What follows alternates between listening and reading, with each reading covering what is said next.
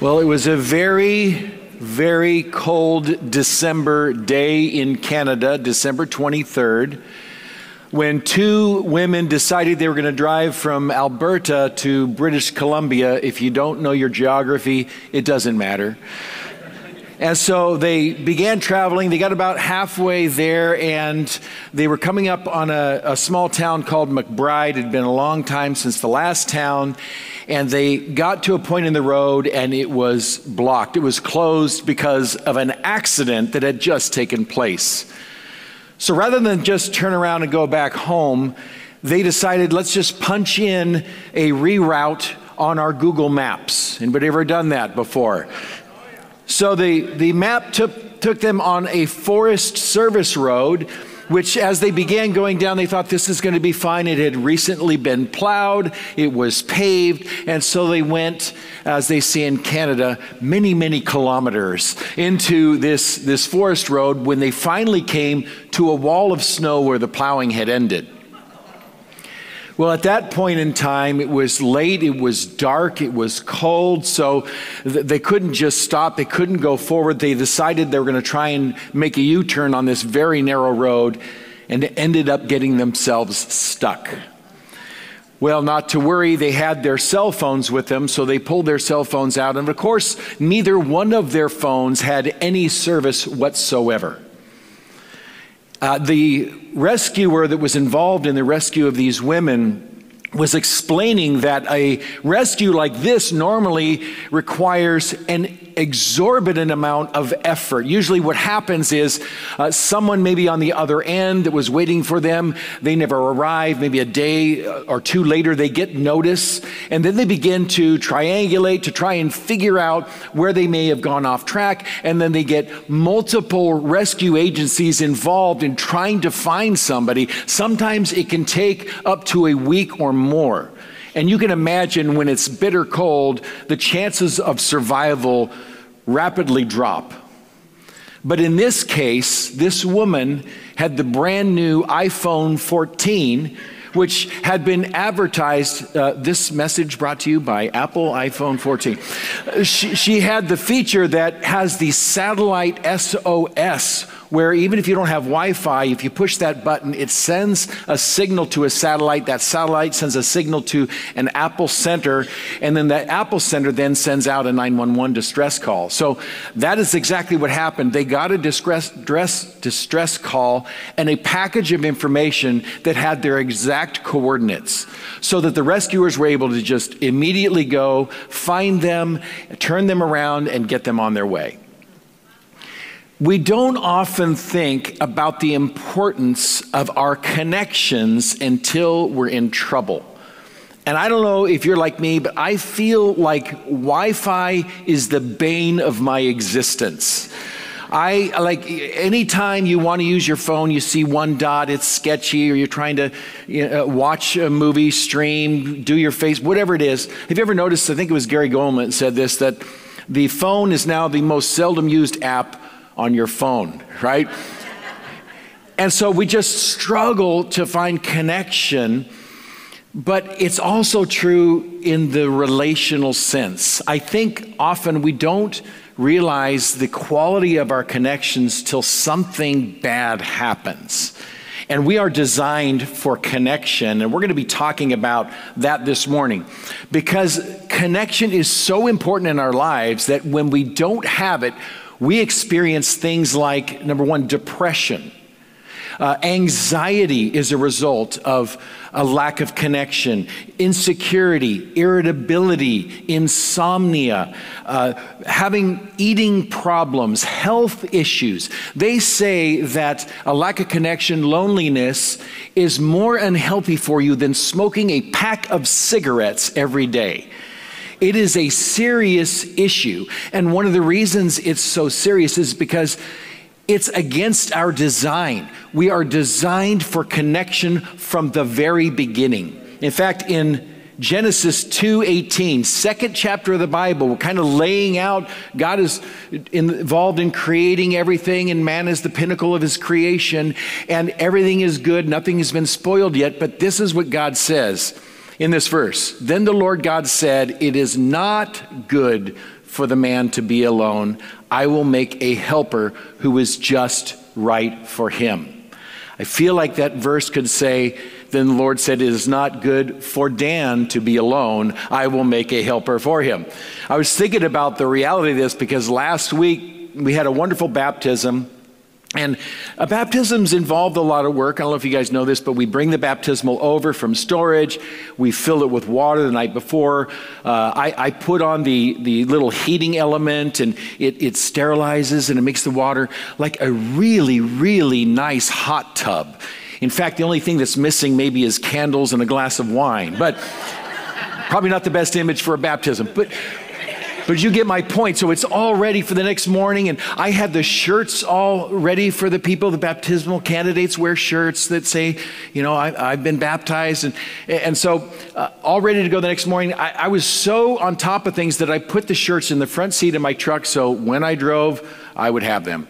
Of course, I get here, and I didn't realize till about 9 in the morning that we drove the car, not the truck. So all the shirts were at home. And so I talked to Teresa, can you go home? Yeah, no problem. And so she went. Anyway, you might think I'm really put together, but I'm far less put together than you think. It's mostly the people around me that are helping me. And you say, we didn't think you were put together, but that's okay. This is not just a verse about marriage. This is a verse about human condition, human beings. We are people that need connection. It's hardwired into us. Obviously, we have a connection with God, but we also are designed with a connection with each other. And I want to talk today about that and look at it maybe in a little different way than sometimes we do, because I think sometimes we just think, oh, I need more friends. I need to go out and make friends. I need to make the right kind of friends. I need to spend my time with the right kind of people. And we don't really think about what's going on inside of us when we're trying to connect with somebody. So I want to talk today about how we can improve our connectivity and our maturity, because those two things go hand in hand. We grow more when we're in the presence of other people than we do when we're alone by ourselves. And so let's look at this morning. Go ahead and pull out your notes or get the notes up on your app. Point number 1, I grow in my connectivity and in my maturity by adopting the right identity. Adopting the right identity. Now, what's so important about your identity? Your identity has more to do with the choices you make in your life than you realize. I love what Craig Rochelle says, focus on who before do. In other words, if you want to accomplish something in your life, you better have a good sense of who you are. Because if you don't, it's going to derail you quickly. Many years ago, I was the Western Regional Sales Manager for this chemical company. And we were not a huge company, but we had just been bought out by this much, much larger company. And I had a new vice president that was over me, and I was just getting to know him. And they had a meeting that they called in Las Vegas. So all of the managers and people from around the country went there. And I was in charge of the Western U.S., and during one of our conversations during the day, the manager asked, would you like to go out to dinner tonight, and dinner and drinks? And the place he mentioned was a club that women maybe they don't dress appropriately. Let's just leave it at that, okay? And now, this is a new area for me. This is a new person in my life. He's going to be the person I'm reporting to. Obviously, I want to connect with him. I want to spend time. I want to bond. I want him to think that I'm a team player. There's a lot of good reasons why I would want to take advantage of his invitation. But the only problem is, I was also a husband. I also had children that I wanted to be a good example to. And more than that, I was a child of God. And so there's certain things because of my identity I would not allow myself to do. See, understanding who I am helps me understand what I need to do. It says this in Romans about our identity, Romans 7, 5, and 6. When we were controlled by our old nature, Sinful desires, and we've talked about that in the past. It doesn't have to be murder or adultery or something. Simple desires can simply be something that's selfish or maybe just careless. The sinful desires were at work within us, and the law aroused these desires that produced a harvest of sinful deeds, resulting in death. But now we have been released from the law, for we died to it. In other words, that identity is dead. It's gone. And we are no longer captive to its power. Now we can serve God, not in the old way of obeying the letter of the law, but in the new way of living in the Spirit. You see, we have a new identity, and the new identity creates new choices for us, new desires for us. It's the story of a guy who owned a hotel in New Orleans. It backed up to the Mississippi River. Kind of, if you've ever been in New Orleans, there's the French Quarter, and there's a lot of beautiful hotels. Well, his hotel was gorgeous, and you could look out the window and you see the beautiful river. And one day he was walking around the property, and he peeked over to the side. He noticed there was a fishing pole out one of the windows of the hotel. He was a little annoyed by this. He didn't want fish coming into the rooms and smelling up the hotel. So he went to the manager and he said, I want you to put a little card in every room that says no fishing out of the windows. So they did this, and a couple weeks later, he's walking the property again. He looked out the window. There was 8 fishing poles out the window, right? It gave people the idea. There's something, you guys don't deny it. You're like this too. If someone tells you can't do something, don't you want to do it a little more? Come on, right? That's your old nature, right? That's your old nature. We have a different identity now that we are in Christ. Ephesians puts it this way about our identity. It says, and do not bring sorrow to God's Holy Spirit by the way you live. Now he's talking about the doing. Remember, he has identified you as his own. In other words, you belong to him. You have a different identity now, guaranteeing that you will be saved on the day of redemption. Now, a lot of people, when it comes to redemption, when it comes to being in the presence of God, what they think they have to do is to earn it. And so that leads us to start doing things like trying to be better. And it really ends up in 2 camps. We either realize that we're a failure and we just give up, or we get prideful and we think we've arrived when we really haven't. What this is saying is, forget about it. That's already secure. Now start living out the new identity that you have.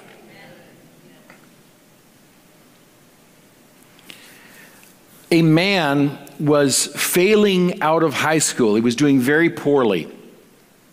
And this man had a single mom who'd been raising him, who was very worried about him, wanted the best for him, and she'd been kind of on him. It was his senior year, and it was time to take the SATs, and he finally, just to get his mom off his back, signed up to take the SAT test, but he knew he would do very poorly on the SAT. So he went and he did the SAT, and weeks later when he got his test results, against all odds, he had scored 1,480 points out of 1,600 possible.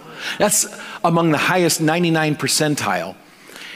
All of a sudden, it hit him, and he started buckling down on his homework. He started hanging around with different people. He gave up certain things that he used to do.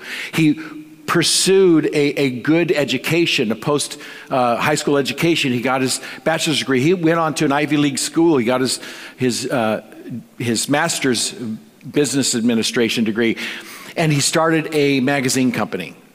Well, 12 years after the date of taking that test, he got a letter in the mail from the people that administer the SAT saying, we do periodic audits, and we did an audit for the year that you took the test, and we discovered there was 13 people that got the wrong score. Your score was actually 780. Now, you might think, what was it? Was it the high score? No, it was the reality that he started living his life out of a brand new identity that he hadn't been living before. Friends, it's time for us to understand who we are in the identity that we have. So, I'm going to read one more verse. It's in 2 Corinthians. It says this: this means that anyone who belongs to Christ has become a new person. The old life is gone, a new life has begun. We read these things sometimes. I think we go through them and we pass right by, and we don't realize, why does Paul and why does Jesus over and over talk about identity statements? It's because we struggle. We have problems in our head understanding who we are. And when we don't understand who we are, we don't live out the reality of that identity. So I have some affirmations for you this morning. I didn't write these scriptures all out because there's a lot of them, and I'm just going to paraphrase them.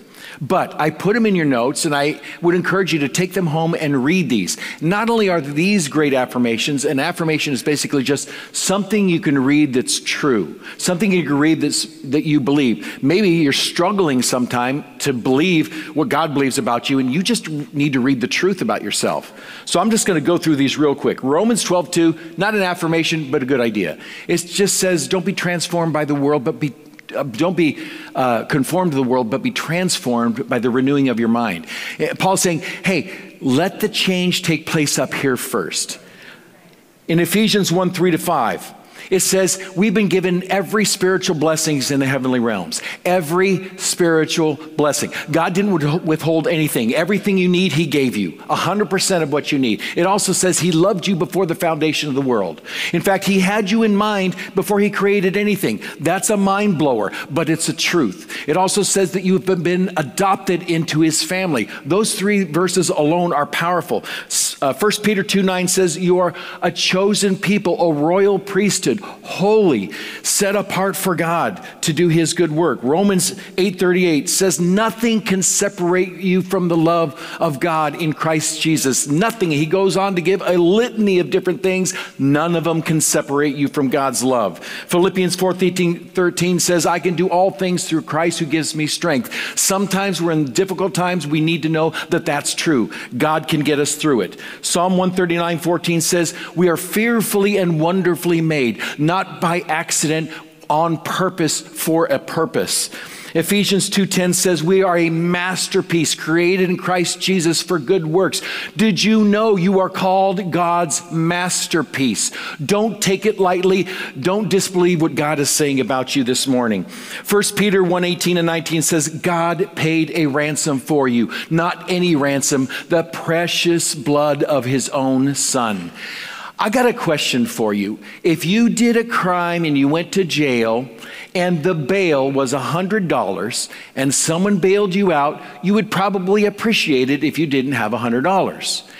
If you did something horrific, murder, whatever, and the bail was $1 million and someone sold their home and emptied their bank account and paid all that money to bail you out, you would understand that they value you, wouldn't you? You are valuable because God sent his son as a sacrifice for you. 2 Timothy 1:7, God has not given us a spirit of fear, but of power and love and a sound mind. Romans 8:37 says we are more than conquerors. More than conquerors. A conqueror is one thing. More than conqueror is something else. It's like if you watch someone win the Super Bowl and you get to sit in the front lines in the stand, they win the Super Bowl, and they go over and hand you the Super Bowl trophy. You're more than a conqueror, right? That's what's your identity. That's the identity God wants you to understand. We have got to understand, if we're going to be connected to other people, who we are first, so we can connect well and live out the purpose God's put into us. So first, we have to adopt the right identity. Second, I grow in my connectivity and my maturity by committing to the right people. Now, I want to be very careful here, because if there's a right people, there's also a wrong people, right? And I don't want to say there's right and wrong or good or bad, but there are just people in your life that are the kind of people you want to prioritize. You want to spend some of your time with. Somebody once said that you are the average of the 5 people you spend the most time with. So if you're going to spend time with some people, it's good to make sure that there's some people in your life that have the same values, that are going the same direction, that might even be farther ahead than you. If you do that, you might find your life begin to change. Committing to the right people just means I'm going to make the people that God says important in my life.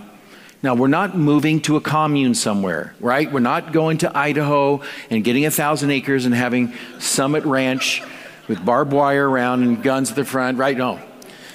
No. Boo, yeah. We need to be connected to the world. But the people that are having the greatest influence on us should be people that God wants in our life. So who are those people? Let's read it in Ephesians 4:14 to 16. Paul is talking about the church here. And he's talking about the church as it works together seamlessly. Paul says, I gave gifts to the church when I left. And in fact, those gifts are used to help everybody begin to work together as a team. And as they're working together as a team, this is what happens. Then we will no longer be immature like children. We won't be tossed and blown about by every wind of new teaching. We won't be influenced when people try to trick us with lies so clever that they sound like the truth. Instead, we will speak the truth in love. Both of those things are important. Love is important. Truth is important. Growing in every way more and more like Christ, who is the head of his body, the church. And he makes the whole body fit together perfectly. At some point in your week, carving out time for those people that God has called as his church is important. That's why we have small groups here. When we connect together and we take time to get to know each other, we begin to grow. Have you ever noticed that Jesus, when he was interacting with the crowds, he didn't give them a card and say, here, why don't you come to the temple on Saturday? We have a great coffee shop. You get a free latte if you do that. Wonderful kids ministry. Hope to see you there. No, he said, come and see. Come with me. Spend some time with me. Jesus did life with people. That was the example he gave us. And that's what we're called to do. And when we do, our lives are transformed like nothing else.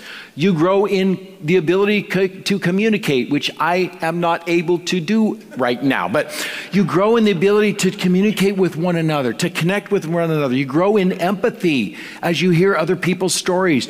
You grow in building trust. You grow in building respect for people, and people grow in building respect for you. It helps you become a better active listener. It helps you start to have shared experiences. You ever notice when you're a group of people and someone says something that they've gone through and you went through the same thing, you all automatically have an instant connection with them? Something happens, it's magic when people are doing life together. You learn not only what God's doing in your life, but you hear other people's lives and things God's doing in their lives, and you learn from that, sometimes negative examples. I always think about the disciples as kind of like a small group. And Peter is always raising his hand and asking Jesus dumb questions, and then Jesus is rebuking him. And you got to know the other 6 disciples are like, I had the same question. I'm so glad Peter's here, right? Because they're all learning from Peter. We learn from each other in context of doing groups together.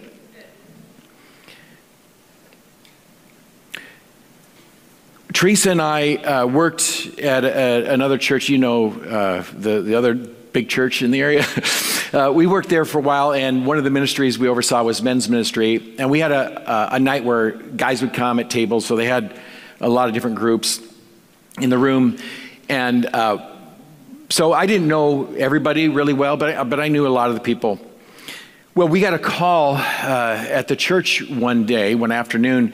There was apparently one of the guys from our church had gotten in an accident, in a motorcycle accident, really horrific. And he was taken to the hospital. And at the hospital, they had his ID, but I guess he had a bulletin from the church or something. So the person at the hospital called the church to let us know what had happened. This is like right after the accident. And so Teresa was the one that picked up the call. And so she's taking the information and she begins looking online in the database of groups and names, and she finds his name, she finds his group leader. She goes, oh, I'm going to let his group know. So Teresa calls the group leader, tells the group leader, hey, the guy in your group, he's gotten in a horrible accident and he's at the hospital, and I just wanted to let you know. And that was the end of the conversation. She hangs up. The guy calls all of his group members. They go right down to the hospital. Within 2 hours of the accident, there's a group, his guys were down there praying for him. Eventually, when the family came, they connected with the family, encouraged the family, and then they walked that man through his recovery, from not being able to walk to being in a wheelchair to being able to come back to the group on group night. And one night that guy wanted to share with everybody the impact it had on his life. He said that he was doubting his faith. He was unsure of where he was going in life. And he said, this one thing in my life completely changed the trajectory of my life. And they're like brothers now. They're inseparable. We need people like that in our lives. And it's not like, yeah, we're all going to have an accident this next quarter, so we need to get in a group. But you never know when something bad is going to happen, and that tests whether or not you have the kind of relationships in your life, the kind of connection in your life that you need. God has called us to connect with each other. It's important, and that's why he's calling us out to do that in the scriptures this morning. It says this in Acts. This is a great example of how to live our lives at the very onset of the church. Acts 2:46 and 47 says, they worshiped together at the temple each day. They went to church every day, you guys. We struggle to go once every 2 weeks, don't we? Come on. Then they met in homes for the Lord's Supper and shared their meals with great joy and generosity, all the while praising God and enjoying the goodwill of all the people. Notice the goodwill. See, when we're living out our lives in community with each other, when we're genuinely loving each other, it can't help but make an impact, a ripple effect on those around, on those outside the church. Like they hear about our struggles, they see us loving on somebody, and it's strange to them. It's strange in a good way. And so it becomes a testimony of God's love right inside the church. And each day it said the Lord added to their fellowship those who were being saved. As a result of people seeing us love each other, other people come to Christ. Amen? The power in their transformation was the connection they had to each other. And as much as Pastor Chris or me or Pastor Jamie would like to think that us giving a message every Sunday morning literally transforms the rest of your week, we know that by lunch, you don't remember point number one, right?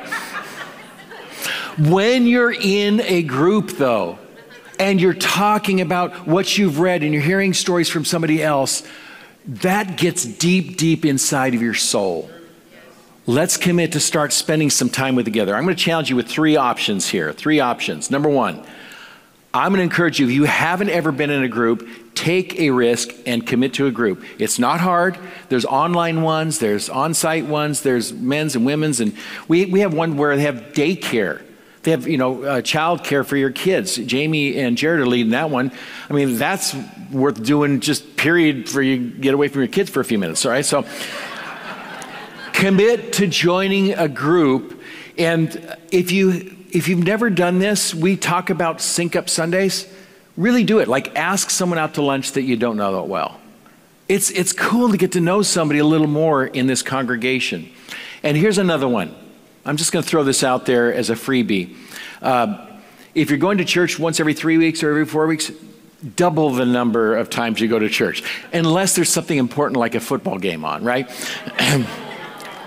Just kidding. So, we need to start taking action towards our identity. I want to leave you with this final point, number 3. I grow in my connectivity and my maturity by having the right heart. By having the right heart. And I think sometimes, it's easy for us to say, you need to be this way, you need to be this way, you need to be this way. Listen, we're all kind of a mess at different levels of messiness, right? We're all jacked upness. We have a certain level of whatever it is we've got. We're all flawed, and so we all are on a spectrum. So I think two things happen when we connect to each other in community. Number one is it does help us to start with the right heart, to kind of be tender towards each other, to try and make allowances for other people. But I also think that it's good for us to realize we're going to grow in the process. Like our hearts are going to change. So having the right heart is a great starting point, but also realize your heart's going to change for the better as a result of your connection to the community. Ephesians 4:32 says, instead, be kind to each other, tender-hearted, forgiving one another, just as God, through Christ, has forgiven you. That's great advice. Kindness. Did you ever notice how kindness is sometimes surprising? When someone does something for you, it's out of the ordinary and it's just kind. It's surprising in a good way. Being kind to people is kind of fun because you get to see the expression of joy on their face when you're kind. Being tender-hearted, not thinking you know it all. Being willing to just listen to somebody without giving advice, to just be there and put a hand on their shoulder. You know, I know that most people, when they tell you a problem, they want you to fix it immediately by your words, but sometimes what helps them more is a hand on their shoulder. That was sarcastic, by the way. You're not picking it up on it. So, Pastor Dan said, give advice every time someone tells me their problems. And forgiving one another. And that is one of the most difficult things, but one of the things that makes us most like God when we're forgiving other people. We had a ministry we were in. It wasn't men's, but it was a singles ministry. And we had a Sunday school class. There was a lot of different ages in the class. So there was some, more senior people, and there were some younger people, and everybody in between. And they would tend to come to class. We'd have our class, and they would sit with different people. You kind of sit with your friends, and then they'd go off to lunch. One Sunday, one of the guys from the ministry was driving out in front of this is a different story from before. It's a motorcycle accident. Also, don't ride motorcycles, apparently, is the message today. So he's riding outside the front of the church, going down the street, and a woman he's in the ministry, a woman from the same ministry pulls out, and there's 6 lanes, and she's wanting to go right, so she pulls all the way across all 6 lanes. Well, he's coming, and she doesn't see him. So she cuts him off, and he's trying to avoid her, and he ends up going to a skid, goes under her car, and she drags him 60 feet. And they rushed him to the hospital. I got the call. He was a friend of ours. We love him dearly. He had a great business and beautiful house and lots of friends and 2 motorcycles. And he would let me borrow a motorcycle, and I would take Teresa on drives on the motorcycle. And I would always, if she wasn't holding on quite enough, I would gun it a little, and she would hold on even tighter. So anyway, but I get the call that he's in the hospital, so I go to the hospital, and we begin praying for him, and I'll never forget, his mom was there, his family was there, and the doctor came to me as his pastor and said, the mom wants to talk to you, but I just want to let you know, I've never seen injuries like this survive. So he had also told the mom that. So I went in and I prayed with the mom and the family, and I said, I know what he said, and he might be right, but I'm not here to represent science. I'm here to represent God. And I know with God all things are possible. So we're going to pray as if God can do a miracle. And so we did. And over the coming weeks, God did do a miracle. Like he came out of his coma. He began to be a little more lucid. His whole body was broken in so many places. He began healing. Some of the complications that seem to keep happening with those kinds of accidents resolved themselves. And he was finally released. So months passed, and I remember talking to him, and he had a really hard time with what had happened to him, because while he was in the hospital, he lost his business. His business went under. He lost his home. He lost all kinds of financial support. And so he had some feelings about all that. Well, probably a couple years had gone by, and he told us he wants to come to the class and he wants to talk to the woman that hit him. And of course, the woman that hit him was mortified at the time. You can imagine what that would do to you if you hit somebody. But she agreed to meet with him, and they sat there at the end of the class. We went to the corner with them, and I'll never forget her telling him, "I'm so sorry, I'm so sorry, I can't believe I did that. It is ingrained in my mind, I can't get it out of my head, I can't believe I did that." It's just so apologetic. And he stopped and he said, "I can't imagine how hard that must have been for you to carry around all this time." He goes, "I want you to know that I forgive you. I don't want you to feel any guilt about this. It was an accident. And God's going to take care of me." It was just one of the most moving things I've ever seen. That is powerful. That's God at work in two people's lives. You know, forgiveness really is connection. It's a reconnection between people. And those are the kinds of things that happen when we do life together and we care about each other genuinely and we live out the identity that God's given us as His children. We're going to be living with each other for all eternity. We might as well start learning how to get along now, right?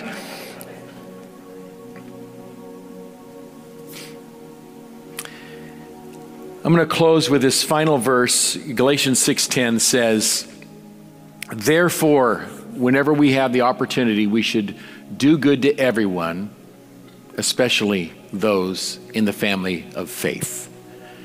And we've been talking about doing good, and we want to do good in our community. But let's start making sure we're committed to, making time for, and practicing with God's children that He's put in this church community. Amen? All right, let's pray together. Heavenly Father, we are so grateful that You have not only sacrificed Your Son for us, not only pursued us, forgiven us, that You not only give us Your Holy Spirit to direct us and give us wisdom and help us navigate our lives and go through difficult times, but Lord, You have given other people and You are doing the same thing in their lives, and You bring their lives into connection with ours, and they pour into us and they lift us up and they encourage us, and then all of a sudden somehow You use us in their lives. And it's such a beautiful thing when your family, your children, are working together and loving each other and committed to each other and forgiving each other. And so I just pray right now for everybody in this room to have some sort of a step they can take towards greater connection, knowing that that's Your plan for them, that's Your design for them, and that's Your heart for them. And I know there may be some people in here that have struggled, that they just feel like their life is a mess, that they are doing things, they're living out their lives in a completely different identity than what You have for them. And it just feels that their life is unmanageable. And I just pray that right now they would give You an opportunity to love them and forgive them right where they are and help them understand that Jesus died so they might die to their old self and live to the new identity You have for them as a forgiven, free, loved child of God. And so if anyone wants to do that, you can do that right now, right where you are, but just inviting Him into your life. Lord, help us to go out, to live out our purpose and our identity in Jesus' name. Amen.